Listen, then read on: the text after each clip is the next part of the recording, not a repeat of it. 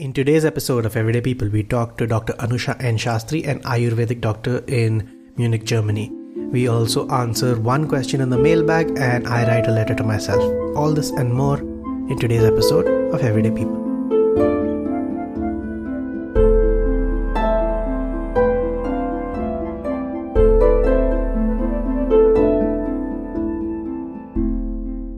Hello and welcome to Everyday People. Thank you so much for listening. This is not probably gone out at 10 a.m., but that's okay. I'm just trying to get the episodes out, hoping that somebody's enjoying them. And a few of you are, so thank you for letting me know.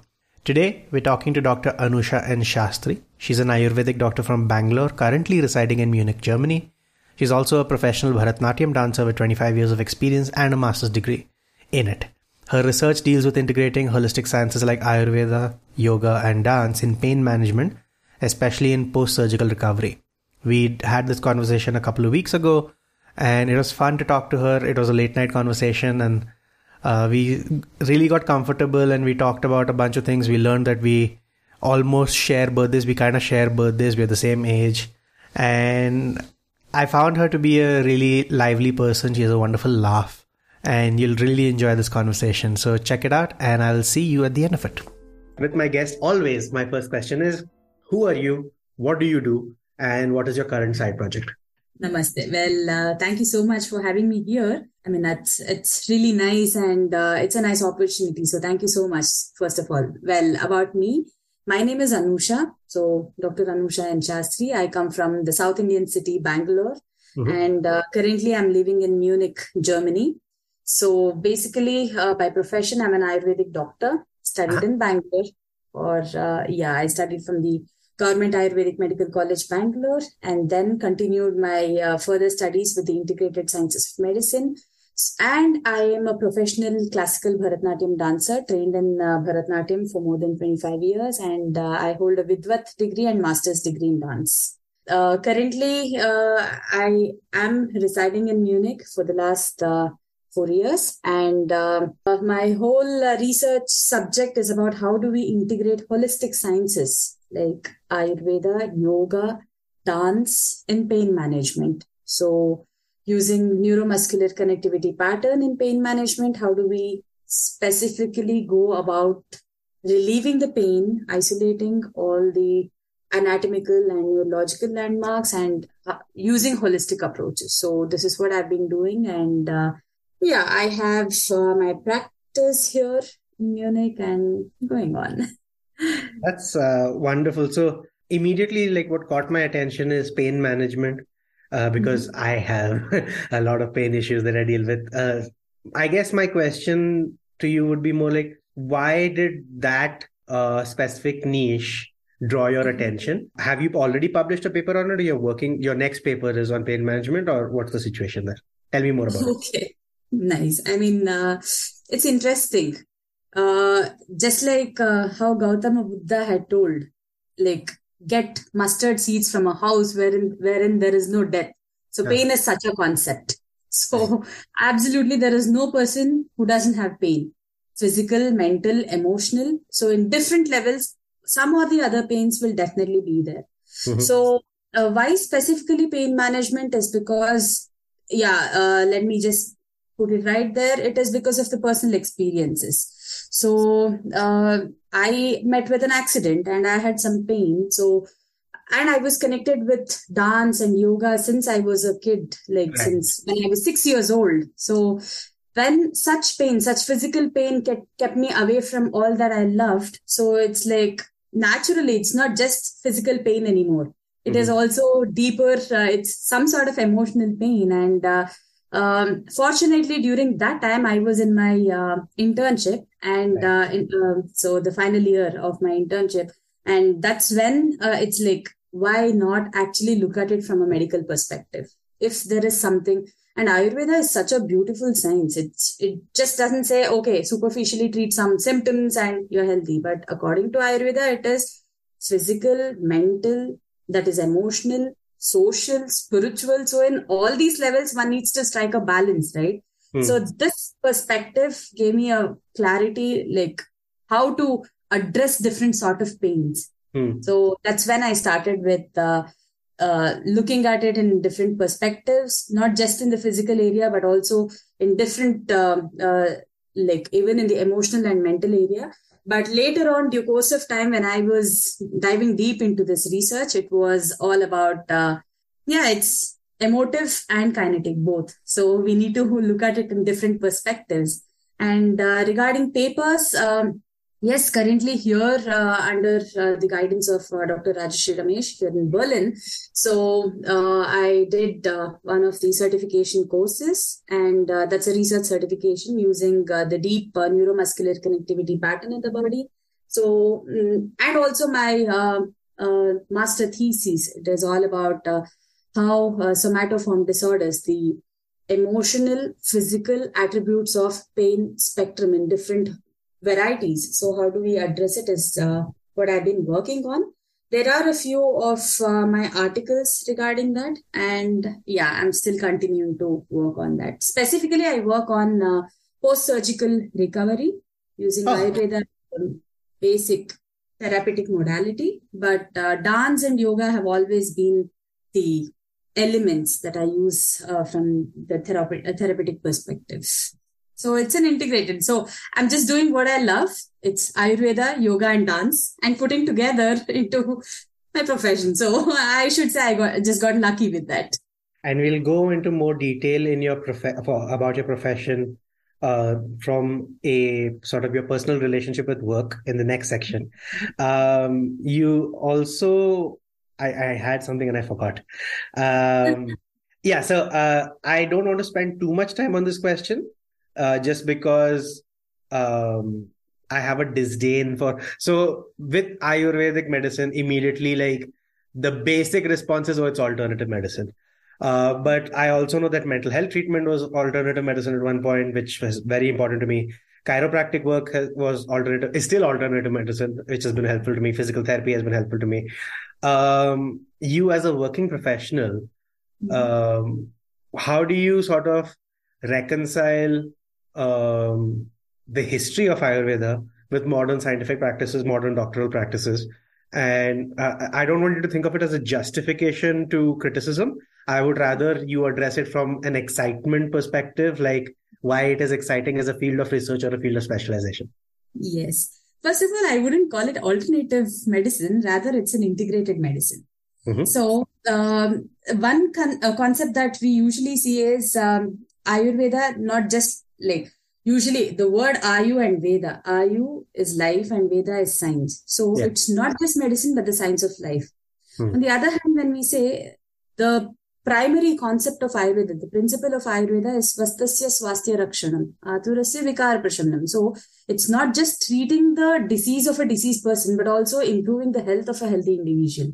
Hence, so this is yes, it's a holistic approach, but sometimes why do we call it alternative is because the frame what we give with medicine. This is how immediately when this happens, we treat so and so and so and so, and we take some medicine using a capsule. And honestly, I feel like that comes down to marketing, like heavy marketing for the allopathic industry, but also smear marketing against other forms of treatment. And I feel like more and more, especially with athletes now turning to other things, those are who we look towards. At least I, as a common man, look towards an athlete. What are they experimenting with? Correct. Because they are at the peak of performance and physical health. And I look at an athlete as like, so do you have any experience working with athletes, or do you have a more general practice? I do have experience working with athletes, performers. So since I told you it's all about post-surgical recovery, definitely, I have experience working with athletes and dancing professionals and many other people who are very physically active. And also, most of my patients, they are like, currently what I'm working here in Germany, they are old citizens, like senior citizens, but very young at heart, because every single postural corrections and every single therapeutic thing that I just suggest to them, they are very open about it. But I would like to come back to the question, like speaking about excitement about Ayurveda. Ayurveda is definitely it is a science, and everything that we do in Ayurveda, it has a proper scientific approach. Only thing is, since it has this background of 5,000 years, sometimes we fail to understand what exactly Ayurveda is all about. And sometimes you always tend to practice. Yes, and sometimes we just tend to say, yeah, okay, Rishi Munis, they have given us the Ayurveda, so it might not be scientific as what the temperament is going on right now. But just like you said, I would like to address this in the same terms. If an athlete is doing that, it's inspiring. In the present day situation, Kim Kardashian or the other Kardashian sisters, they are following Ayurveda, and now it's like, okay, it might be. Exactly. But on the other hand, more than Kardashian sisters, like it's like there are so many other people endorsing Ayurveda, including the Indian government. So the Prime Minister, so Har Ghar Ayurveda, Har Din Ayurveda. So it is like Ayurveda, because it is so rational, the scientific perspective of Ayurveda is so rational and it's time tested. If not, a science wouldn't have survived 5,000 years, right? So it's important that we look at it in that perspective. So if I ask you to, I know it's difficult to break down a complex subject into like simple 1 or 2 lines. So if you had to tell me like 3 principles of Ayurveda to sort of help me understand that it is, still like it is a very modern science. It is a very viable approach. It is not alternative medicine. And that's why like I just want to end this section with that. Like if you were to tell me 3 basic principles of Ayurveda, what would they be?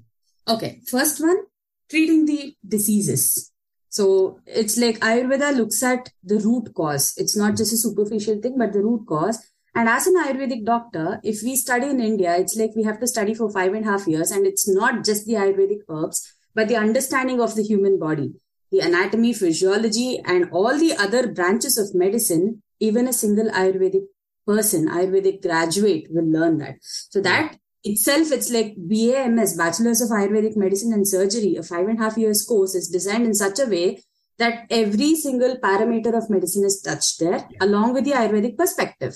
So the treating of any disease condition, we have a broader perspective of looking at it from the disease perspective and how can an integrated approach, what are the limitations of the other science and at what point Ayurveda will be helpful. That is one thing. And as I told you, swasthasya swasthya rakshanam, increasing the health of a healthy individual. So here, as a preventive science as well, Ayurveda can be used. So it's not like we have to wait till we get some disease or there is some problem with the body. But in this preventive perspective, when we are taking care of our health, come on, we just faced a huge pandemic situation right now. So it's like this is high time that we take care of our health and promote our health and propagate that in such a way that Ayurveda can be used as a preventive health. And we have different modalities of Ayurveda. For example, Panchakarma, which every single step of Panchakarma is totally like scientific. And also, even if we are looking at like 2 perspectives, 2 things. And when we are looking at the preventive health care system in this perspective, Ayurveda defines something called as the Dinacharya Rutucharya. So seasonal regime, daily regime. Our sleep depends upon how the day is. And we can sleep well only when the day falls right. So starting with brush your teeth and wash your face and everything. And nowadays, oil pulling, clean your tongue and all these things. It's not just the hygienic practices, but every single practice that's mentioned in Dinacharya and Rutucharya and all these things, it has proper scientific background to it. And nowadays we are able to even prove evidences. I think it's more that there's why I bring up this question is because I know like there's always a hesitance towards preventative medicine. Yes. Like people wait till they have a problem and then, oh yeah, please give me please fix me. So, but thank you for talking about that. We'll now move on. We'll talk about your experience as a doctor and your relationship with work in the second section. So we are back with Dr. Anusha N. Shastri. You said you've been in Munich. You told me before we started that you've been there for 3.5 years. How did your practice take you there? Especially you said you're from Bangalore. Mhm. And then what has your relationship with work been in India versus in Germany? Okay. Well, in India, since I studied in India and BAMS as a degree, Mm-hmm. it's acknowledged in India, it makes it easier, be it in research, be it in practice, to have a clinic or work in hospital. It's kind of easier in India. Since it's acknowledged and people more or less know what exactly is Ayurveda and the perspective of Ayurveda as a medical science. Yeah. But in Munich, the story is entirely different. Ayurveda is accepted, but not the degree of BAMS or Yeah. the Bachelor of Ayurvedic Medicine and Surgery. So it's entirely a different scene altogether.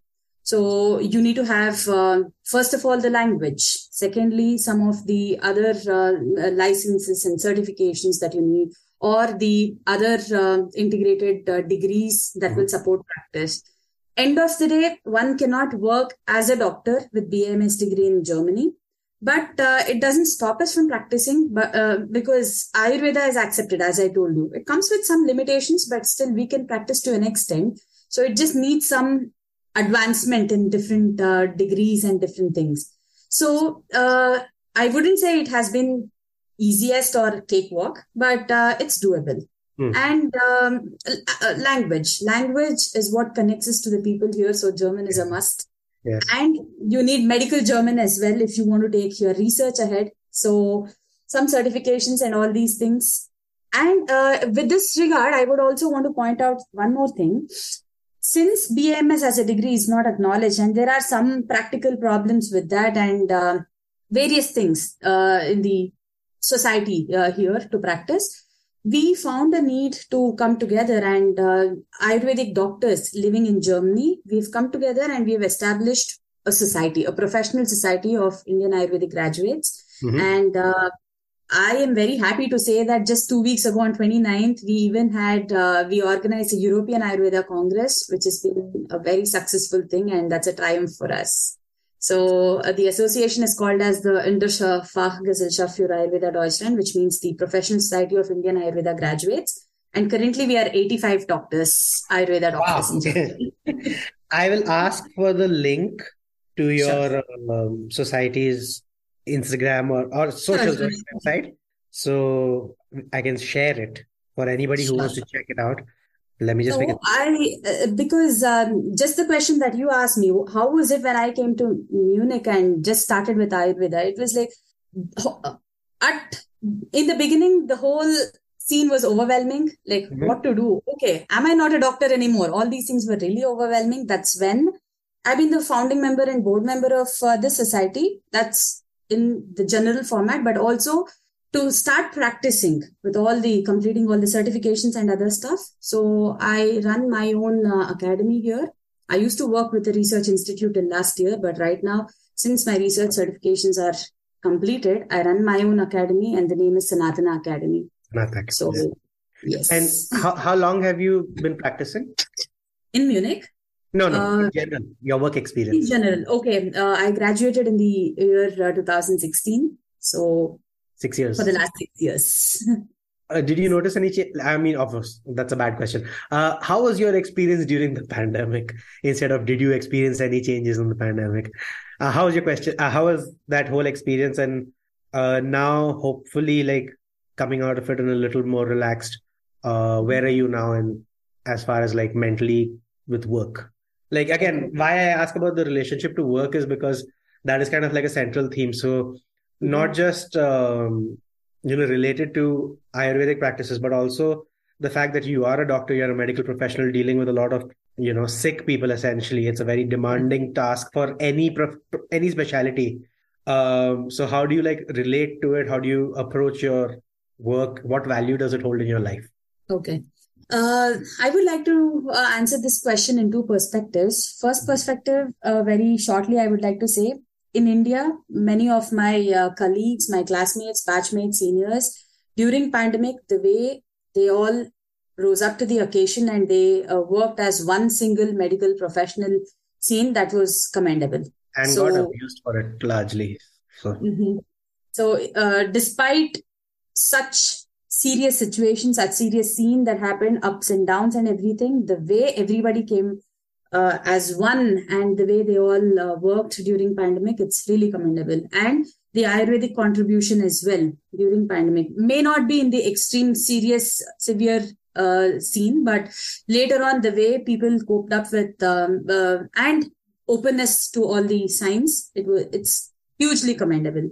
Secondly, the other perspective, what I would like to speak here is, since during pandemic, I was in Germany already. And how was it for me? I was working in the research institute and it was the peak of my research time. So it came with a lot of hurdles, starting from the data collection to go to the, to work with the patients and all these things. It came with a lot of tension because, first of all, it's such a huge emergency. Every day to get yourself, irrespective of vaccination and other things, to get yourself tested and go to the patients, and you never know what exactly is happening. And I imagine on a scale that you've never seen. Exactly. And never before. It's not like we were not prepared for this thing, right? So yeah, not at all. So one can never be sure how to react in such a situation. So definitely, it was challenging, but the way the reception of people towards different things, and end of the day, we could handle it. And that's what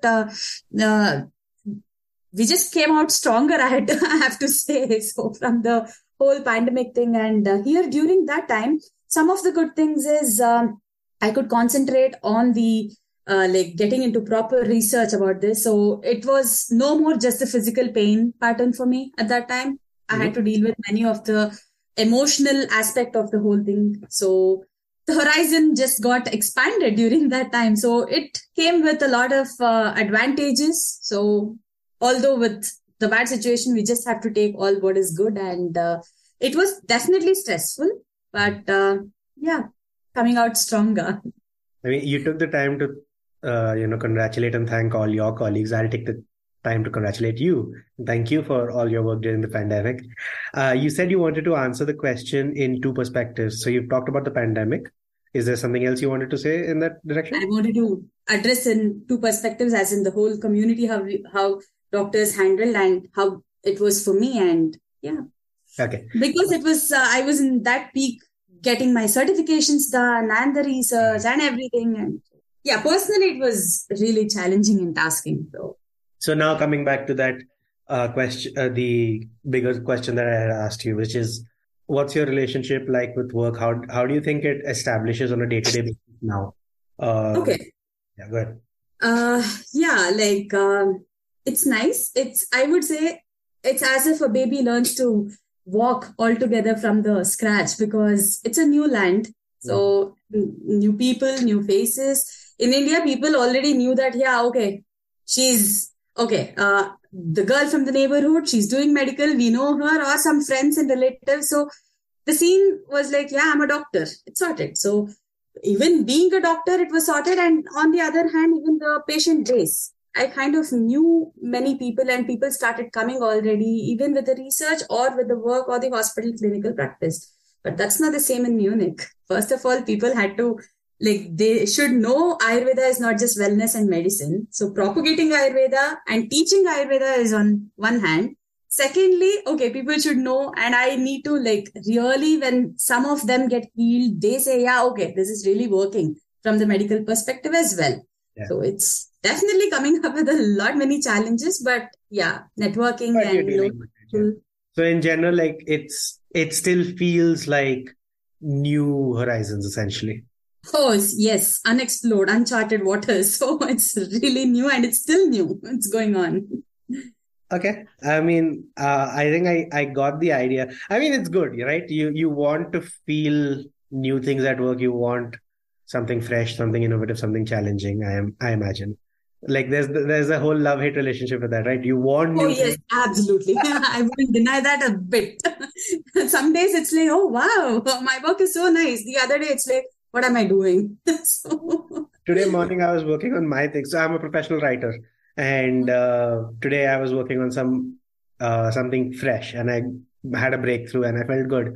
Yesterday I was working on something that was like really repetitive and boring. It's like, why am I doing this? I haven't documented. Time and again exploring ourselves, and the whole world doesn't make it any easier. But it's good. It's good that way. Outside of work, what are the domains of life that you feel take up your most time and energy? So you said Sanatana Academy is something that you have. What else is part of your life as far as like just focus and energy consumption? Mhm. So I'm also a teaching faculty here in the regional education center.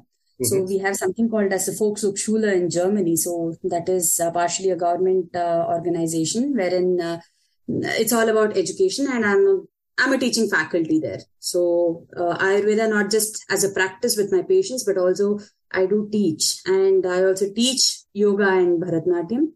And I've been very much involved with many of the classical art forums in Germany, including Aronam Classical Art Forum Germany and various other community events as well. So propagating all these things, promoting art and culture, and volunteering myself with various activities. So, and teaching comes with huge responsibility, right? So because first of all, yeah, Ayurveda and yoga, to keep it authentic and to make people understand, because it's first of all to make our own Indians understand some of the basic authentic principles is different. And here in the Western world, so it's totally either overwhelming or there is some misconception. So it's a huge prioritized concern and a huge responsibility that we teach in a proper way. So I enjoy teaching. We have that in common. And so let's discuss that in our third section. We'll not take a break since we're flowing well. Our third section is about the side project. And why I call it the side project, because like it's an interesting dichotomy that guests automatically form themselves, right? There are people who talk about their main hobby as their side project, like they're learning guitar or they're something like that. Something that is a little more structured, essentially. So for me, example, this podcast is my side project. Okay, right? Nice. My podcast and my blog is my side project. So some people treat it as a hobby. Some people treat it as a second job, right? And while you were talking about teaching yoga and Bharatanatyam and other things, so many things you're doing, plus you're trying to stay as a part of the art scene. The vibe that I got each time was, I'm doing so many things and they're all pulling my attention. Like there was this idea of it all feels like work. So to me, you come across as somebody who treats their side project as work, not as a hobby. What is fun to you? What does fun mean to you? Okay, that's a very nice observation. I should give you credit here for such keen observation. So, dancing is fun for me. I thoroughly enjoy dancing. So recently also I had a few collaborations, and dancing is absolutely fun for me. But here it's changed. This whole scene changed because till I was in India, it was different. I mean, it's moving from a country plays a huge role. Actually, probably I didn't take some time to sit back and think about it, but now when I'm actually talking about it, it feels different. To me, it sounded like you want to come back. Yeah, it sounds like I would definitely come back. I would definitely come back. That's not the thing. But I used to just dance for fun, go have fun, and do some comparing on stage, and that used to be like my whole world revolved around dancing and the stage and all these things, and it used to be fun. But now when I look at dance, and it's like it's fun for me, I really love it and thoroughly enjoy. But also it comes with some responsibility. Okay, let me teach, because I'm promoting it. So if somebody looks at me like, okay, you're representing your art form, I should be at my best. So now it's become kind of a serious thing. But end of the day, it's solace. Dance is solace. Bharatanatyam is fun and responsibility and learning and everything at the same time. What is your performer personality like? So as somebody, what's your relationship to the stage? And how do you find your personality changing when you're performing? So I'll give you some context on this in the sense of I've been on stage since the age of 4. in some form or another. So I've done Nice. dance, I've done theater, I've done public speaking. As an adult, I've gravitated more towards public speaking. So I was in Mhm. Toastmasters. I finished their education program twice.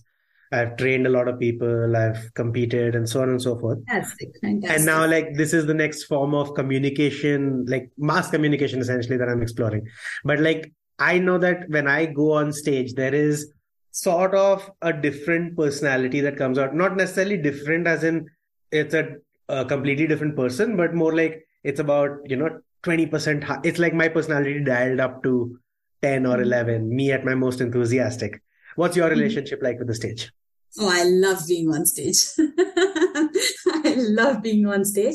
With dance and performances, just like you, I went on stage at a very small age. So, not just for dance and public speaking. So, I've been the MC for many of the international events, including I have been the official MC with the Ministry of Ayush and hosting Ayurvedic Congress in India, Global Wellness Meet, and other things, also with my state government things. And yeah, so being on stage behind mic is something that I've always loved to do, not just performing. And theater, so theater, dance, and emceeing. So it's like Triple being on threat. stage, Yeah. it's a different kind of, it's It's wonderful. it's a different world. Like, I never understand people who say they have. I mean, I understand stage fright. Like, it's Yeah, never been a problem for me, and I imagine it's not a problem for you. that's true. I mean, that small sort of, it's not even the nervousness, it's butterfly in the stomach kind of a feeling just before That's on good. stage. Yeah, that's That's good. That means good. you care about Exactly. it. And I drive my energy from that. Like, Yeah. that's such a nice feeling. And when one's on stage, and it's meditative, I would say. When once all that butterflies are resolved on their own, it's like super good. So, So, like, why I have this podcast is, so I started this interview series along with five other series back in 2016. Like, I was blogging. All of these were blogs. okay. And then for health reasons, I had to put all of that aside. But this was the series I brought back in 2017. And then over 4 years, I did 100 episodes as blogs. And then Fantastic. as episode 101 onwards, I converted it into a podcast first. And Okay. that's still evolving. So you will be episode, I think, 115, 116 or something like that. Uh-huh.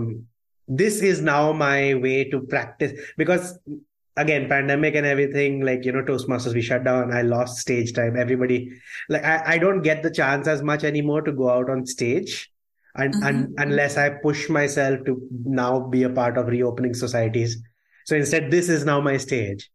And it's been a very like gratifying experience because it gives you that same butterfly stomach, like that butterflies in your stomach feeling, especially Mhm. like if I do something more live, So this Uh-huh. is pre-recorded. It's at this point I'm like really comfortable talking to somebody, as you can see. Uh, but like I'm trying to recapture that stage experience through this. Oh, this So is inspiring. This is inspiring because this is something I've been missing a lot because these days hardly get to go on stage behind the mic and other things. Theater, so it's totally gone. I haven't okay. done anything with theatrical part. So this is inspiring what you're telling. So yeah, that's Inspire. wonderful what you're doing. I'm so happy you use that word because that's a beautiful segue into our fourth section. And we'll start that immediately after this break. How's it going? Is it going okay? Are you okay? Okay. Yes, yes. I'm Okay, just feeling with the fun. This is really nice. Really nice. Good. so we're starting section 4 with inspiration. And this is a question that I'm going to introduce at the beginning of section 4 going forward. You're the first person I'm sort of testing it with. Um, this show works on the basis of recommendations, right? Uh-huh. Like I look for people, everyday people who are doing things that inspire the people around them. So Ooh. you are 3 degrees of separation from me.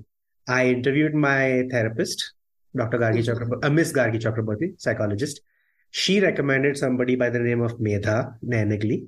Mhm. And after interviewing Medha, I asked her for recommendations and she gave me you and somebody else. Why do you Yes. think you inspire Medha? Ideologies, principles, and staying How do you know each very other? simple. Uh, through yoga and Ayurveda. And Medha's husband is he was my classmate during high school. and we know each other since then. And later on, the way I got to know that both of them, they're doing yoga so neatly, like staying true to the principles of yoga and very authentically, not going by all the do it like a sport kind of a thing. It was amazing. And we even did a small interview. I got a chance to speak with them both. And what started as a small interview, instead of interview, we started speaking about a lot of ideas, and it matched a lot. So rather than inspiration, it's mutual admiration that we have. Don't like, I know you have to be modest. Everybody has to be modest. But generally, like if she's recommended a stranger to come talk to somebody, that's high praise. So, and I'm you are really thankful, really thankful to me for that. and you are setting up all my questions for me because you mentioned principles and sort of, the matching ideologies. In this section, we talk about principles, and depending on the age of the guest, I tend to frame the question differently. Right. So you fall, I'm assuming, roughly in the age bracket of 30 to 50. We'll cast a wide net. Okay, so the first one is right. I'm 30 years old. I am 30 years old. Hey. We match there. So since you've told me that you're fairly young, rather than ask you for advice for people, I want to ask again in the form of 3 principles. What are you hoping to continue following for yourself going forward so that it leads to a fulfilling work-life balance? It leads to a fulfilling sort of impact and life that you build for yourself. What are 3 principles you try and follow? Staying true to yourself and believing in what you do. That is most important. And success is not always being the best and winning the race, but it is handling the worst of the worst situations gracefully, accepting and finishing the race. So this is something that my father once told me, and that's been there with me always. So yes, to accept every situation is something is a huge principle for me. So to take it and look at everything as it comes, but never compromise on what you truly believe in. Okay. So we rushed through that. He says staying true to yourself. The second one I couldn't write down. The third one was success is accepting failure gracefully and finishing the race. Remind me of the second one. You need to believe in yourself. Believe in yourself. There we go. So let's break this down. Sure. What does staying true to yourself mean? Sometimes, I do understand that life comes with many compromises, adjustments and everything. So being true to yourself is not being harsh, but to stand for what you really believe in. So my first principle and second principle, more or less, they complement each other and go hand in hand. So it's not really different. But staying true to yourself is that you need not, like one person need not mask anything to achieve bigger things. You should just stay true. So the same sun, let me just tell one thing that I believe in. The same sun that hardens clay melts ice. So it need not be the same thing. So staying true is what matters the most. And that's really important for me. I think where people struggle with staying true to themselves, and where I used to thankfully, I feel like I stay pretty true to myself, like just in the form of a certain freedom that I feel and a certain gratitude that I feel towards my own life. I feel like a lot of people struggle with staying true to themselves because they are unable or unwilling, or they've never been encouraged to find what they believe in. Correct. Self-discovery becomes a challenge for a lot of people. And often, often the advice that you get in that direction is very demonstrative. Like it's not very substantial in the sense of, just try and what do you like? Just do that. There's a certain amount of privilege that comes with, right? Like, do you have the financial means to do it? What are the responsibilities you have? Who are you taking care of in your life? Who's your family unit and all of that? How has your journey towards self-discovery been? And like, what do you find? Again, you're young now, so like I'm completely resettling my view of you because hey, you're my age, man. You're my peer only. I know. I was treating you like like this respected senior person. I'm getting advice, man. She's as young as me only. She's as stupid as me only. I know. Yeah, still as exploring as you are exploring. So But the fact that you're able to do so many things when you're young, so we're just stepping into, I feel like proper adult, like middle-aged adult life, right? yes. And how was your 30th birthday? Did you have those like Oh, artificial that deadlines? was I was super busy. On my 30th birthday, it was When's your super birthday? busy. 11 June. So 11th, why? 11th June is my birthday on government documents. Oh, okay, okay. Now this is getting more closer. My actual Well, birthday is 11th May. So I am a month older than you. Treat me like a senior. okay. When I But was in my kindergartens, that's when there was a confusion, and my birthday was put to be 11th May for a few years, and then they just made it proper and brought back so, to June so your 11th. paperwork was 11th May, but your real birthday was 11th June and you got it fixed. Yes. And my real birthday is May 11th and my paperwork says June 11th. And I was stupid and I listened to my dad and he said, yeah, let's just officialize June 11th. So Nice. This is what a nice. coincidence. Exactly. So on my 30th birthday, actually in June, Prime Minister Shri Narendra Modi ji had visited Munich, and I was fortunate to be the coordinator of the cultural activities involving 156 artists in Germany. Mhm. So on my 30th birthday, I was really, really busy with coordinating this work and also a lot of like rehearsals and auditions and many things with this. And yeah, I was totally busy that day until the end of my birthday when my friends realized it was my birthday, a few of the musicians, and my husband came from his cricket practice, and all of them suddenly, with all the cupcakes available in the nearest, and it was a holiday. So, with all the cupcakes available, so it was fun celebration, sudden celebration. So, yeah, memorable that way. I was actually honestly speaking about my birthday even today with my parents. Oh, come on, 30th. Usually people celebrate like that, and I was so busy that day. So I was just cribbing, but it was nice. End of the day, it was nice. Don't worry, mine What was did you do? about the same. Like I gave a training session and I played Dungeons and Dragons with my friends. That's what I did. My birthday. Adulting. Um, And I was cribbing, like Joey from Friends. I was like, why, God, why? So that happened for a week. And then you had those things. So a 30 is an artificial deadline for a lot of people, right? You need to be married and settled and this and that and blah, blah, blah by the age of 30. Did you have any of those apprehensions coming up to that age or I no? had no apprehensions, but I honestly, I didn't have anything till just 1 week to my 30th birthday. Then I was like, oh God, really? Am Exactly I turning the 30? same thing. What's happening? Like I had done my best for 6-7 months coming up to my 30th birthday. Yeah, I'm like super chill. I'm really looking forward to my 30s, which is true. I am actually really looking forward to my 30s. But the 1 week before, I'm like, oh God, I'm turning 30. I'm turning 30. Why God, why? Done with 20. I mean, done with like no more in 20s anymore. That young doctor gone. So now I'm in 30s. So yeah. Has, 1 week that was struggle period. have you started having phantom aches and pains and joint and all that? Because I'm having it already. Yeah, adulting. Like it's nice in the sense of it doesn't feel very different and yet it feels different altogether. That's true. That's true. I'm like, come on, it's not even complete 31 whole year. It's just been a few months, but already pains. Already am I really growing old?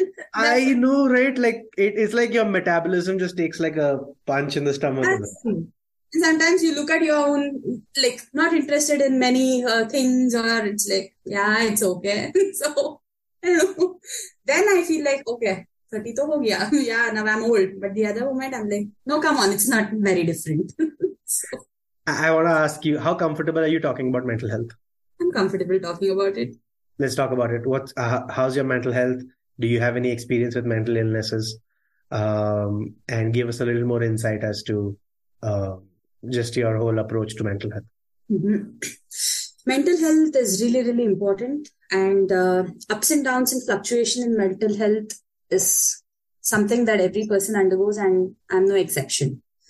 So, especially with a lot of changes professionally, personally, and everything, and change in country, change in work, and everything. So, to handle many situations, it's not the same. And yes, I did have a certain period in my life wherein I was at my total low, trying to pick myself up, making wrong decisions. And that's when probably just the answer that I gave you, the three principles, probably those things really helped me there. And right now, when I look back, mostly I might not have handled things very neatly, or maybe if I was in my mental health, the best of my health, probably I would have handled many things differently. It is not that I have a lot many regrets, or it's not like, yeah, I've made mistakes. I have apologized for that and try to make amends. Still trying to make amends. So mental health is something really, really important, and have faced many lows there, and some happy situations. Trying to just pull myself, crawl out of that dark tunnel. So it's been there. Did you ever get medical help for it? Medical help, as in since yes, as in since I was doing my own research and on mental health and how to deal with it and other things.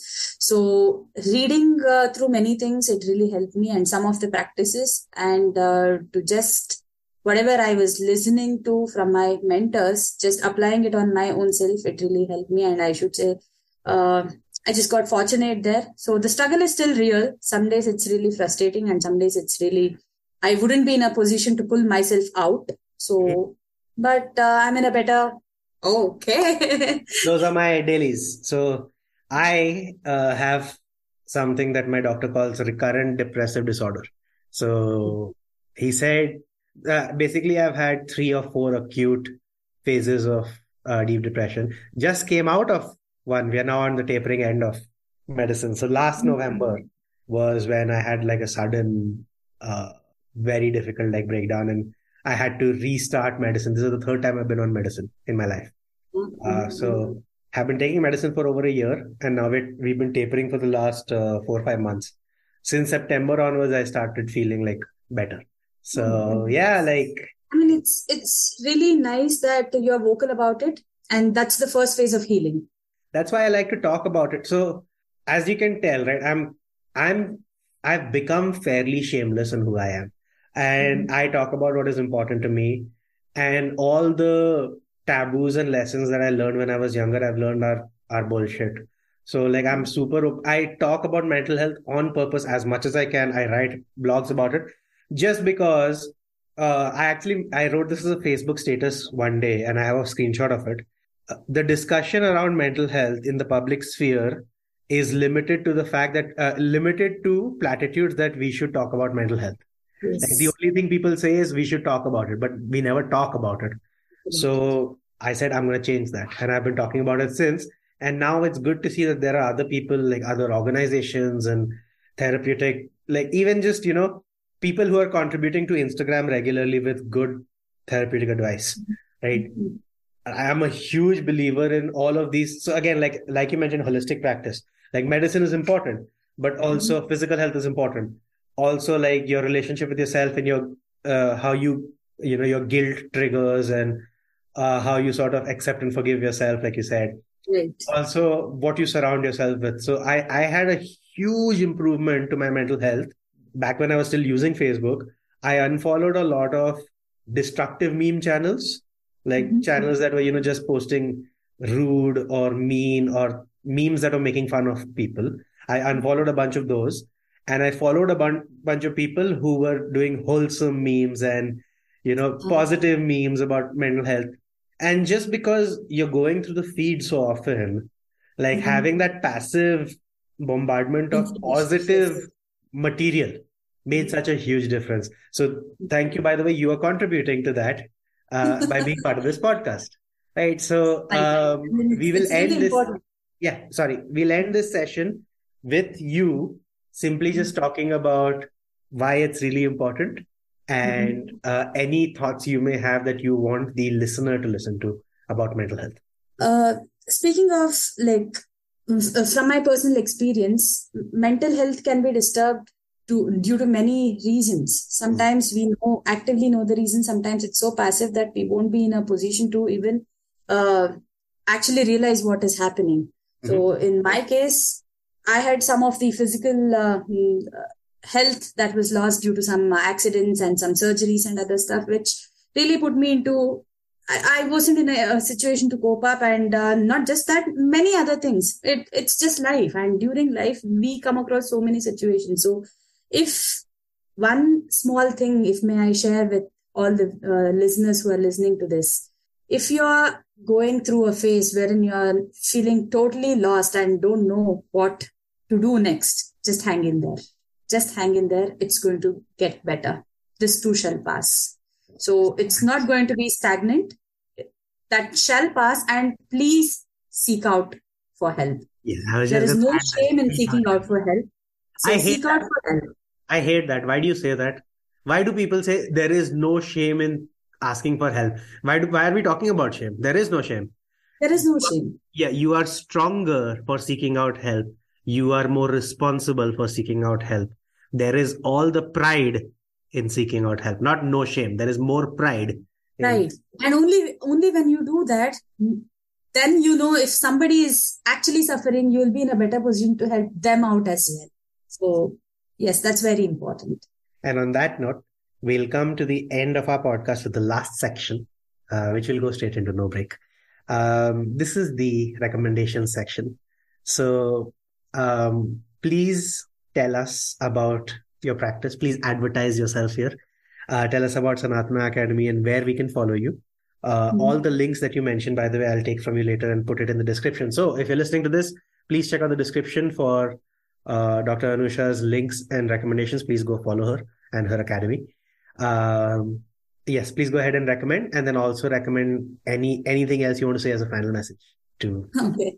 Well, Sanatana Academy, it's Munich based as an institute, but I also teach Ayurveda. It's my main goal to propagate Ayurveda in its pure, true essence. So it's not just some science, or it's not just some herbal or science that of home remedies, but it's a very true, practical, rational science that is going to stay, that has been with mankind since times immemorial, and that is going to stay. So through Sanatana Academy, I intend to propagate Ayurveda and classical Indian dance and yoga in its truest form to whatever extent I know. And I have received from my gurus. I would definitely love to just pass it on to whoever would like to learn that.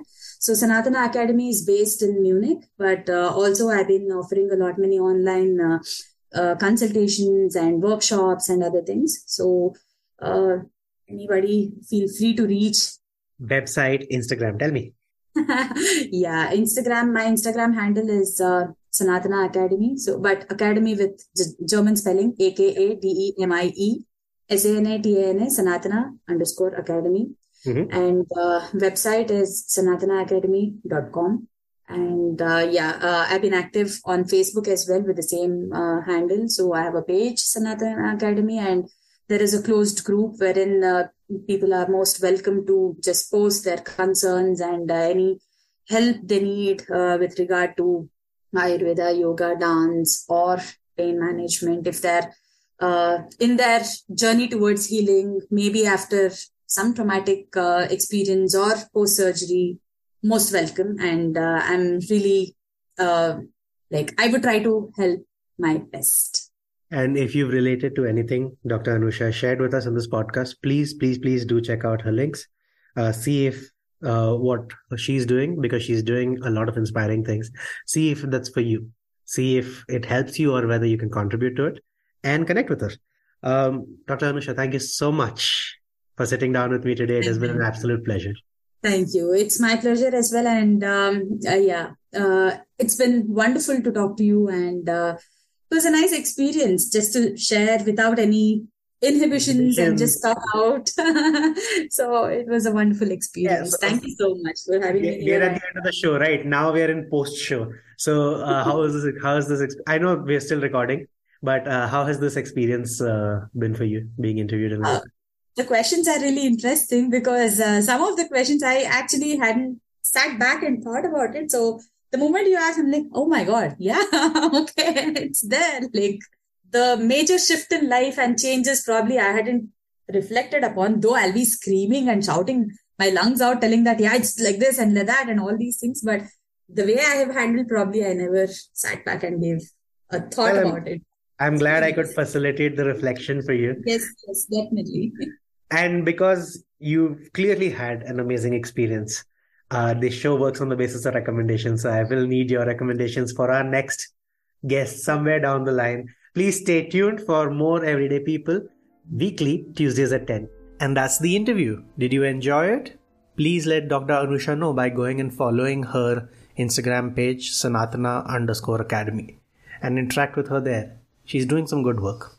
Now, onto the mailbag.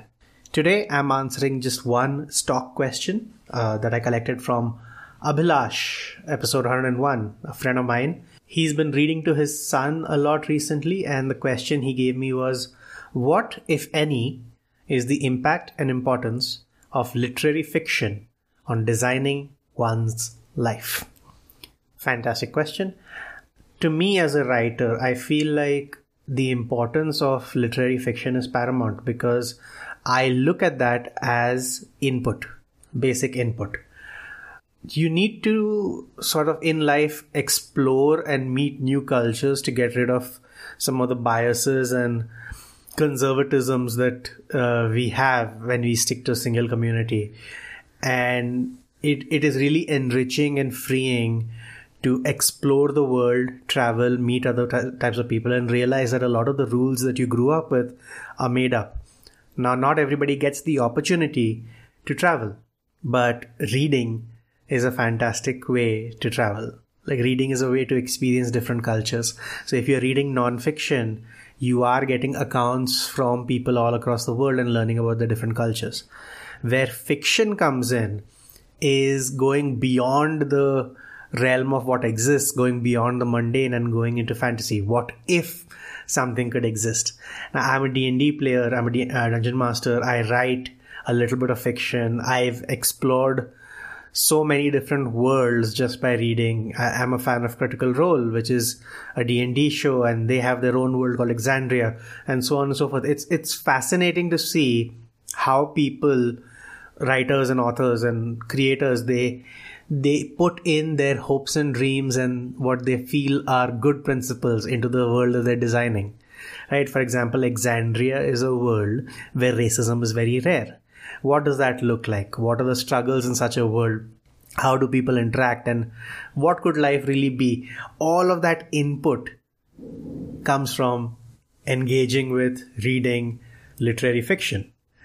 And so I would say literary fiction is paramount in designing your own life because it is one of the easiest and most comprehensive ways for you to explore different cultures and get more information that helps you counteract conservative biases and outdated principles that you may have grown up with or may not have grown up with, but still it's important for you to explore, and reading is a fantastic way to do that. Thank you so much, Abhilash, for that question. And if you have a question for other mailbag, there is a link in the description, the first link in the description, for you to fill out a Google form.